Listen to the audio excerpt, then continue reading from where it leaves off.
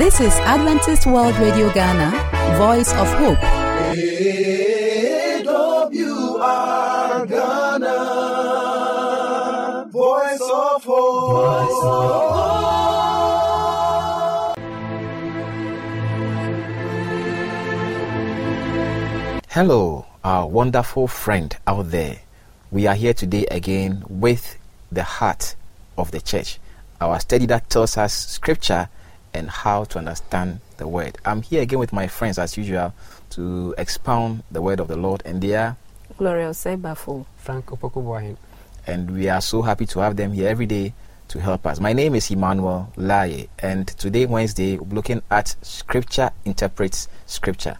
Sister, please pray with us. Father Lord, we are before you once again. We ask for your Spirit to help us understand your word. In Jesus' name, amen. Amen. And even before we try to go deep into the study, maybe we should look at a scripture text from Luke. And we'll be seeing Luke chapter 24, verse 27. And then maybe the others, but we will not go into all. We just want to see how Jesus refers back to scripture to explain the things that he did or who he was as the Son of God. If you can get the scripture, please read for us Luke chapter 24, verse 27. And beginning at Moses and all the prophets, he expounded to them in all the scripture the things concerning himself. Can you give us an insight into that, please? Jesus Christ, based on the scripture, explained all the things concerning himself. So it means that we need no other source, or we need nothing more to get the information about Jesus. And on this very matter, scripture interprets scripture. What we need to understand is that everything that we want to understand, it's found in the scripture itself. So you remember I mentioned that precept upon precept, you pick one aspect, you compare it with another aspect, and then you move on, and you see that everything is clear. So the Bible is its own expositor, as you want to put it. Can you expound on that a little for us? As you asked, was it yesterday or the day before yesterday, that when we come across difficult verses, how do we understand? And the answer is found in the scripture itself. It's the Bible that exposes its own truths. As our brother rightly said, even with Jesus proved his divinity, his mission on earth by quoting scripture. So whenever we are in doubt, it is the Bible itself that sheds light on its word, and it is the Bible that will help us understand the words in there. Interesting. Now, Frank, there is this issue of doctrines, and I think we have one of them mentioned here, but doctrines and how we understand them are greatly influenced by the scripture themselves. Yes. Let's take this one as the state of the dead, for example. What do you have to say about that one?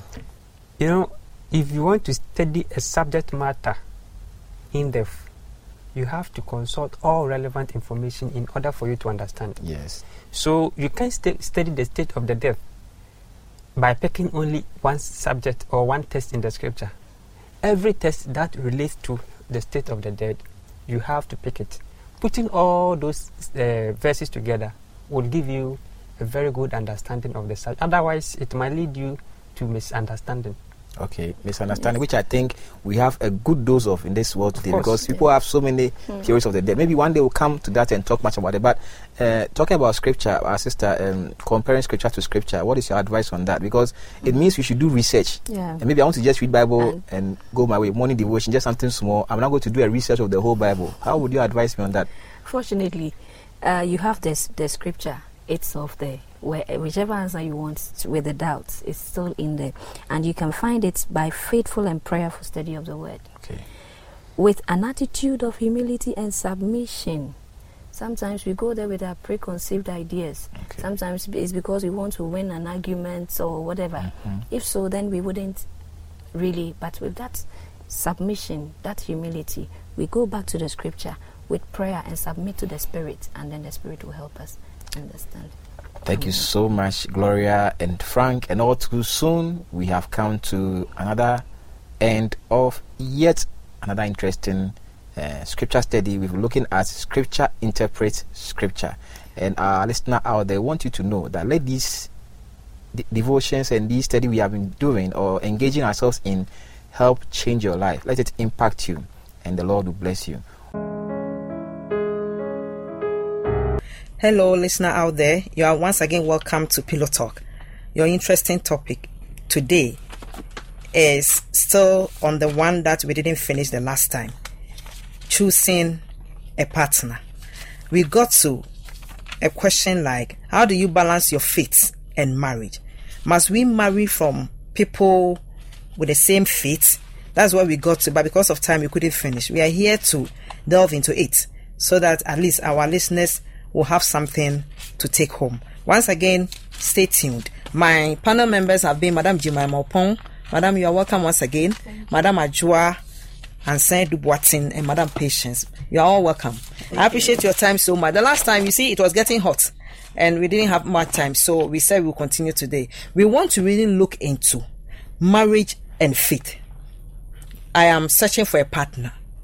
I am a Methodist, an Adventist. The partner I think I have prayed and God has maybe shown me is not going to the same church as I am. What do I do? Yes, Jimmy, come in. First of all, just as you said, you think God showed it to you. I don't think God will give you someone that he doesn't approve. Okay. Because from the Bible in Ezra, it shows that he doesn't allow his children to marry outside. Okay. Exactly. So basically, if you have a certain faith, marry within that faith. Okay. And he gave us this instruction to even help us. Okay. Because it's very difficult to live in the same house with someone whom you don't have the same belief with. Okay. We are talking about compatibility, even intellectual compatibility, much more spiritual. Much more, you think you've been raised to pray this way, but this person doesn't pray that way. What if we have a problem in the house? I want us to go see my pastor. Okay. He's not my partner's pastor. Mm-hmm. So the respect I give to my pastor, he won't give the same. Okay. So sorry. So me telling you that maybe God showed me this person may not be actually what God is ready to give me. So I need to be very careful. Yes. What I think God is giving me. Yes. I need to be very, sometimes it's because I have already focused my mind on a certain person.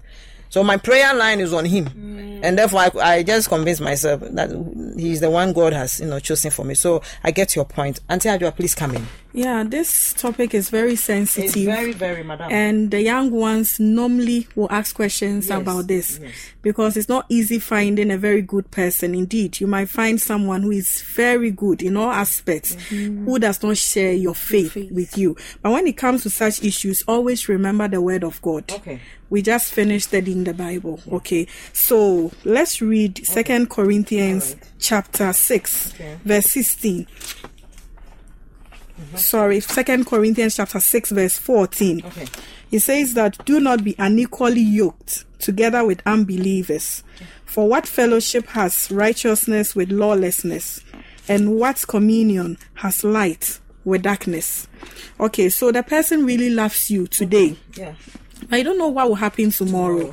So I know of somebody who has married someone from a different faith. When the marriage started, the person actually showed interest. Oh, I will support you. Even followed the person to church on one or two occasions. In fact, it was a very beautiful relationship. Okay. However, as time went on, this person was not even allowing the friend to go to church, and even the kids. So if she wants to go to church, she would have to lie to the person that I'm going to get some things from the market.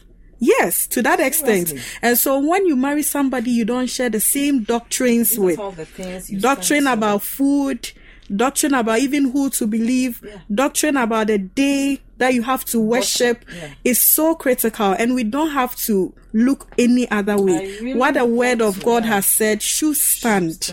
And indeed, he says, do not marry unbelievers. In fact, when we talk about unbelievers, you're not talking about somebody, necessarily someone who does not believe in Jesus or someone who doesn't believe in Buddha. Because even as two Christians, say you even are in the same church, you could be marrying somebody who is an unbeliever, even in your own church. Wow. And so that's why you have to be very, very serious when it comes to selecting with this quotation. Yes, you are all Seventh-day Adventists, you are all Methodists, but they don't even believe in some of the doctrines that you have in the church yourself. It's an issue.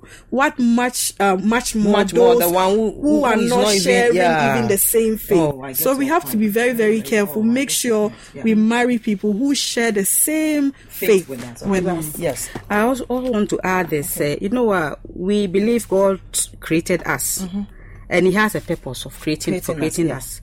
And from the Old Testament, God chose some people and called His own. Okay.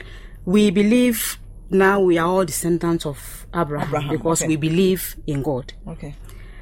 So whatever instruction that God gave to His people applies to us too. Okay. When you read Deuteronomy 7, verse 3, all right. Nor shall you make marriages with them. Okay. Talking about those who were on the land before the Israelites went there. Okay. You shall not give your daughter to their son, nor take their daughter for your son. Oh. So God specifically gave this instruction, forbidding intermarriages with unbelievers. Oh, okay. So once you call yourself a child of God, if you really want the favor from God, if you believe when you are in trouble, it's the same God you run to, I think it's better you obey Him. Okay. To prevent you from all the other problems. You don't bring in other excuses. You obey Him. Don't look at any other things around. But if you believe in God and you think it's only God who will help you and then give you salvation at the end, if you are aiming at having eternal life, being with God. I think it's better that you obey. You stick to what the Bible actually instructs, rather than listening to what other people say. Sometimes and going by them. This is clear cut. However, you meet somebody who is not sharing the same faith with you, but the person is willing to learn. Yes, I was coming to that. Yeah, so in fact, as part of courtship, we learned that people are invested in it. The church is invested, your pastor is in, your family members and all that. So as you introduce them yourselves to your pastors and your church and family members, these issues will come up. And if you really think that you can still go ahead and marry, it's still courtship. Anything can happen. The pastor can come in, give Bible study, educate the two of you, make you see the need of what the Bible says. And believe me, some through that experience are able to convert into the other partner's church, and they all believe the same faith, and then they are able to go on with their marriage. So practically we can have such situations. It's not lost when you are able to go through, because it takes time. If they can go through Bible studies and all that, and one converts to the other, then you become one people, and it's easy for you to marry. I believe that will happen when the partner is willing to learn and accept your faith. Not doing that under pretense. That's also dangerous. That's also dangerous. So when you see the person is interested and you want to know and then believe genuinely, they don't have any problem. Genuinely. That's why we have the missionary courtship. So you can marry and then bring the person. But not where the person will be teasing you with your face, mocking. Then you have to know that it will not go well with you when you get into marriage later. You don't have to joke with it.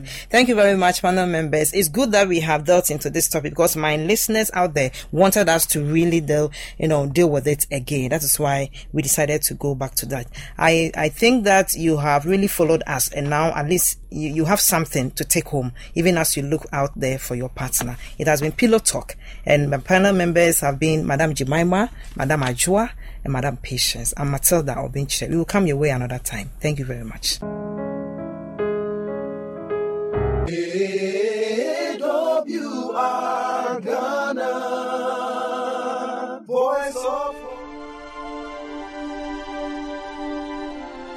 You're welcome to Present Truth. I am Pastor Opoku-Boateng Isaac. I want to talk to you about a subject I've entitled, Temptation is no excuse for sin. Temptation is no excuse for sin. This is part 1. In this part 1, I want us to find out what are temptations and what are the aspects of temptation and how we can overcome temptation. So the part 1 will talk about temptation in general and the 4 most important facts about temptation. And then in part 2, I'll talk about how we can successfully resist temptation. Let's bow down our heads and pray. Our Father in heaven, we come before you. We know that in this world we shall have tribulations, we shall have temptations, but we are praying that in the mighty name of our Lord Jesus Christ, help us so that we do not fall when we are tempted in Jesus' mighty name. Amen. You see, I have tried to explain what is temptation, and this is my explanation. Temptation is anything coming into our lives which tries to draw our minds, our hearts, and our loyalty from obedience to God and to sin. Adie bia eba yembra mu a botai ne se ebetwe adwene yakoma ene yemudi esese ye de manyame no ene asomre esese ye manyame no ne ye asoden na ye bone. That is temptation. Yen hye nso say temptation to sin does not come from God. Our scripture reading is taken from James chapter 1. I'm reading from verses 12 to 15. James chapter 1, verses 12 to 15. Let's hear the word of God. It says, "Blessed is the man that endureth temptation, for when he is tried, he shall receive the crown of life, which the Lord hath promised to them that love him. Let no man say when he is tempted, I am tempted of God. For God cannot be tempted with evil, neither tempted he any man. But every man is tempted when he is drawn away of his own lust and enticed. Then, when lust hath conceived, it bringeth forth sin. And sin, when it is finished, bringeth forth death." And until let us be aware that temptation to sin does not come from God, as our scripture reading have just said. God does not tempt us to sin. Temptation to sin comes from Satan. Yes, he may allow the temptation to come to strengthen us, to empower us, to enable us, to energize us. But in all, he makes ways for us to escape. Hallelujah. Now let's look at the 4 most important facts about temptation. Number 1, temptation, however strong and terrible, is not a sin. And so she be a beba yen subia and fahoni said ye ne day and it etie. To be tempted is no sin, but yielding to temptation is sin. When we give in to temptation, we go along with the temptation, it is then that we sin. Jesus Christ was tempted. When you read Luke chapter 4, verses 1 to 13, you can also compare with Matthew chapter 4, verses 1 to 11. It tells us about the temptation of Jesus Christ. But I want to read verses 9 to 13. Luke chapter 4, verses 9 to 13. Let's listen to what happened. Luke chapter 4, verses 9 to 13. It says, "He brought him to Jerusalem and set him on a pinnacle of the temple and said unto him, If thou be the Son of God, cast thyself down from hence. For it is written, He shall give his angels charge over thee, to keep thee, and in their hands they shall bear thee up, lest at any time thou dash thy foot against a stone. And Jesus answering said unto him, It is said, Thou shalt not tempt the Lord thy God. And when the devil had ended all the temptation, he departed from him for a season." Amen. Our Savior Jesus Christ was tempted, but he never yielded. He never gave in. But giving in to temptation, that is sin. And God is so gracious. Listen to his word that he gives to us in 1 Corinthians chapter 10, verse 13. 1 Corinthians chapter 10, verse 13. Listen to I say, "There have no temptation taken you, but such as is common to man. But God is faithful. Amen. God is faithful, who will not suffer you to be tempted above that ye are able, but will with the temptation also make a way to escape, that ye may be able to bear it. So God, when he allows temptation to come, he makes sure that if you are spiritual P1 student, he will not allow spiritual P3 temptation to come. He will make sure that the temptation that is coming to you is your level. He will not allow the temptation of Job to come to you when he knows you cannot stand the temptation of Job. He will allow something that's within your range. So if the temptation overcomes you, then you don't blame God. You blame yourself. So note, temptation, yes, will come.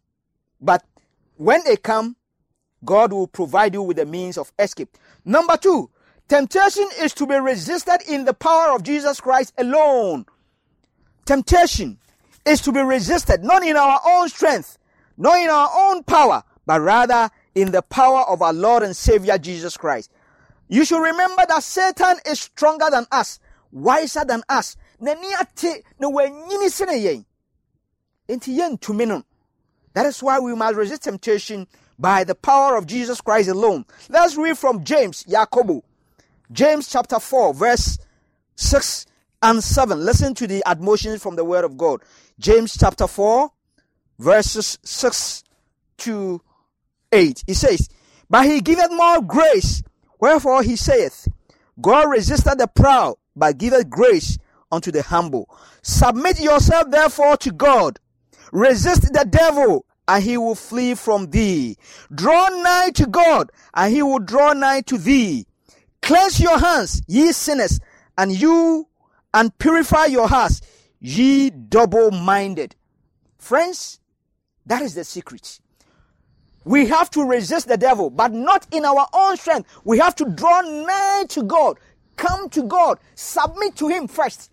If you are not submitted to God, there is no way that you can resist temptation. No matter how religious you are, no matter how you claim to be pious, to be holy. You can be a reverend minister. You can be also like me.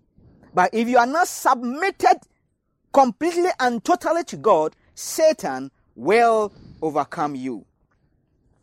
If you read from Ephesians chapter 6 verse 10, it tells us that we must put on the whole armor of God. If we do that, then we will be able to resist temptation. Number 3, temptation which is successfully fought in our own life in the power of Christ deepens and strengthens our Christian character. Senso hweba also na o ma Yesu kwan na otumi boa ma odi so nkunimu a you become a victorious Christian, a confident Christian. Let us go to James chapter 1 verse 12. Jacobo 3 ba kunchemu dumien. James chapter 1. It says, blessed is the man that endureth temptation, for when he is tried, he shall receive the crown of life, which the Lord hath promised to them that love him. Friends, it is good that sometimes we face a little temptation. It enables us to grow. It helps us to grow. I'll end the part 1 here. There is one more important fact about temptation. I'll talk on that in our next presentation, and then we'll conclude with how we can successfully face temptation. But let's bow down our heads and pray and commit ourselves to God. Heavenly Father, we know we are in a world of sin, a fallen world. And as Jesus was tempted, we will be tempted. But we thank you that you will not allow us to be tempted beyond our strength, beyond what we can withstand. If your son, if your daughter, if your child anywhere have been overcome by temptation, as the person is listening to my voice, I pray for the power of the Holy Spirit for that person, that he will be able to overcome. Help him to disentangle himself from those clutches of sin, those temptations. Help us, oh Lord. Strengthen us. Help us to live for you. The scriptures is full of evidence of people who were human beings like us, but by your grace they were able to live for you. Help us to emulate them. Fill us with the Holy Spirit like them. In Jesus' mighty name. Amen. I am Pastor Isaac Opoku-Boateng. I will bring to you the concluding part of Temptation is No Sin. God be with you. Amen. AWR Ghana, Voice of Hope. We would like to hear from you, so call us on the number +233 50 15 61 849 +233 50 15 61 849. You can also email us at the address adventistworldradiogh@gmail.com adventistworldradiogh@gmail.com. You can also write a letter to us using the postal address Adventist World Radio Ghana, Northern Ghana Union Mission of Adventists, P.O. Box KS 17564, Edum, Kumasi, Ghana, West Africa. For AWR Ghana, I am Belle. May God bless you. AWR Ghana, Voice of Hope.